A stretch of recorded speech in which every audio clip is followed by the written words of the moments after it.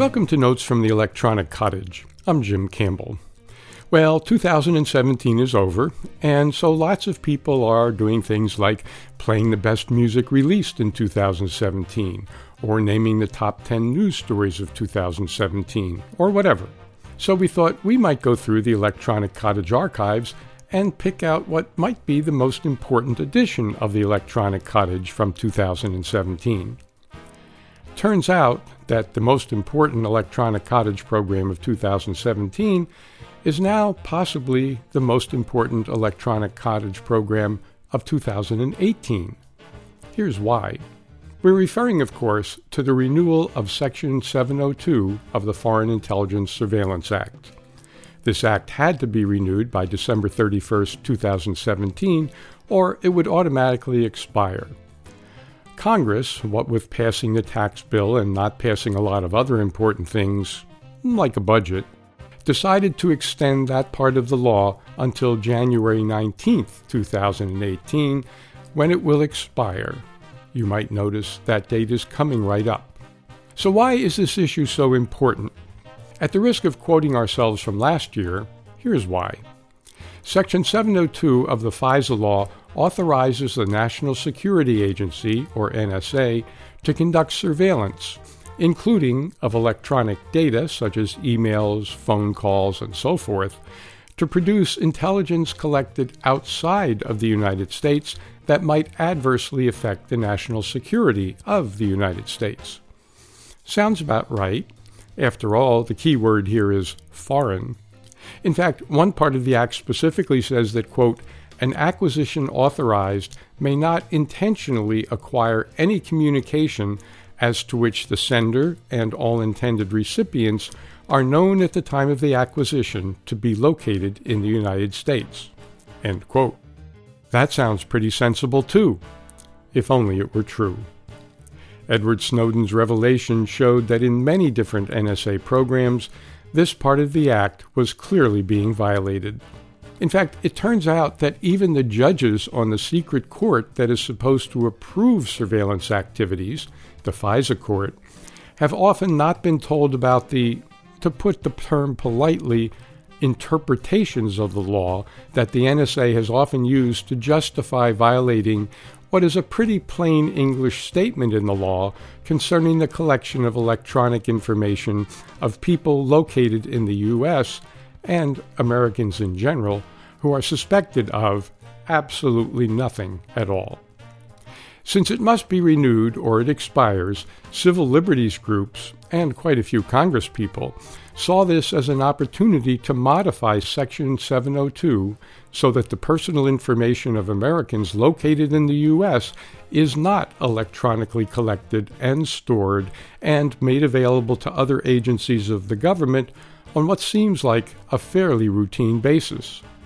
The NSA freely admits that it does sometimes collect the electronic communications of Americans.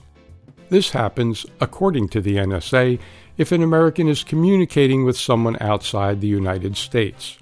The NSA refers to this as, quote, incidental communication. Fair enough, that seems like something that could happen. The law says that if that does happen, the information collected on Americans should be deleted. Except it seems like that doesn't happen. And it also seems like the NSA allows other agencies like the DEA, the Drug Enforcement Administration, and the FBI to paw through that collected information, which is also not authorized by the law. And it also seems that the NSA has not only collected information solely on Americans outside the country or those communicating with people outside the country, but on Americans within the country. All right, so how many people's personal information, love letters, trade secrets, and anything else that's transmitted electronically these days is actually vacuumed up in this collection of, quote, incidental communication? That is a question that Congresspeople have been asking the NSA for years. And for years, the NSA said that it's trying to figure that out and will get Congress that answer just as soon as it can, which has turned out to be never. Against this backdrop, Senator Ron Wyden in June of 2017 asked the current Director of National Intelligence, Mr. Coats, the following question, quote, "Can the government use FISA Act Section 702 to collect communication it knows are entirely domestic?" Mr. Coats replied, quote, "Not to my knowledge, it would be against the law," end quote. Very clear, very reassuring. Until the next day. That's when Mr. Coats' office put out a, quote, clarifying statement that basically said that Coats was answering a question that was different from the one that Senator Wyden had asked.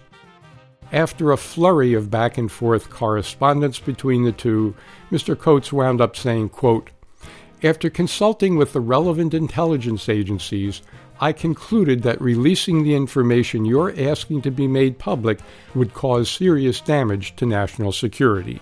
End quote. In other words, whether the National Security Agency is actually operating according to the law that authorizes the agency to act is classified information. If that answer is accepted and stands over time, it essentially means that we the people, through our elected representatives, have no way of knowing whether the laws that are passed in our name are actually being observed by the government that represents us. That, as philosophers often say, does not seem right. And since the law that we're talking about apparently can be used to vacuum up our personal and business electronic voice and data communications without our knowledge or consent, this certainly has an effect not only on our digital world, but on our lives in general. There are now several proposed versions of a Section 702 Renewal Act circulating in Congress. The one suggested by the Senate Intelligence Committee is entitled the USA Liberty Act, an Orwellian doublespeak title if ever there was one. In fact, that proposed bill makes Section 702 even worse for those who care about civil liberties. On the other hand, a bipartisan group of Congresspeople, rare in the current Congress, has introduced the USA Rights Act, which does renew Section 702, but puts at least some concrete limits on how the NSA can use that section's authority, and seeks to ensure that the Foreign Surveillance Act is just that, surveillance of foreigners suspected of conspiring against the safety of America. It's possible that by January 19th, Congress will temporarily extend the current law for a limited time once again. However, it's also possible that efforts will be made to tack the USA Liberty Act onto a must-pass bill, such as a budget bill.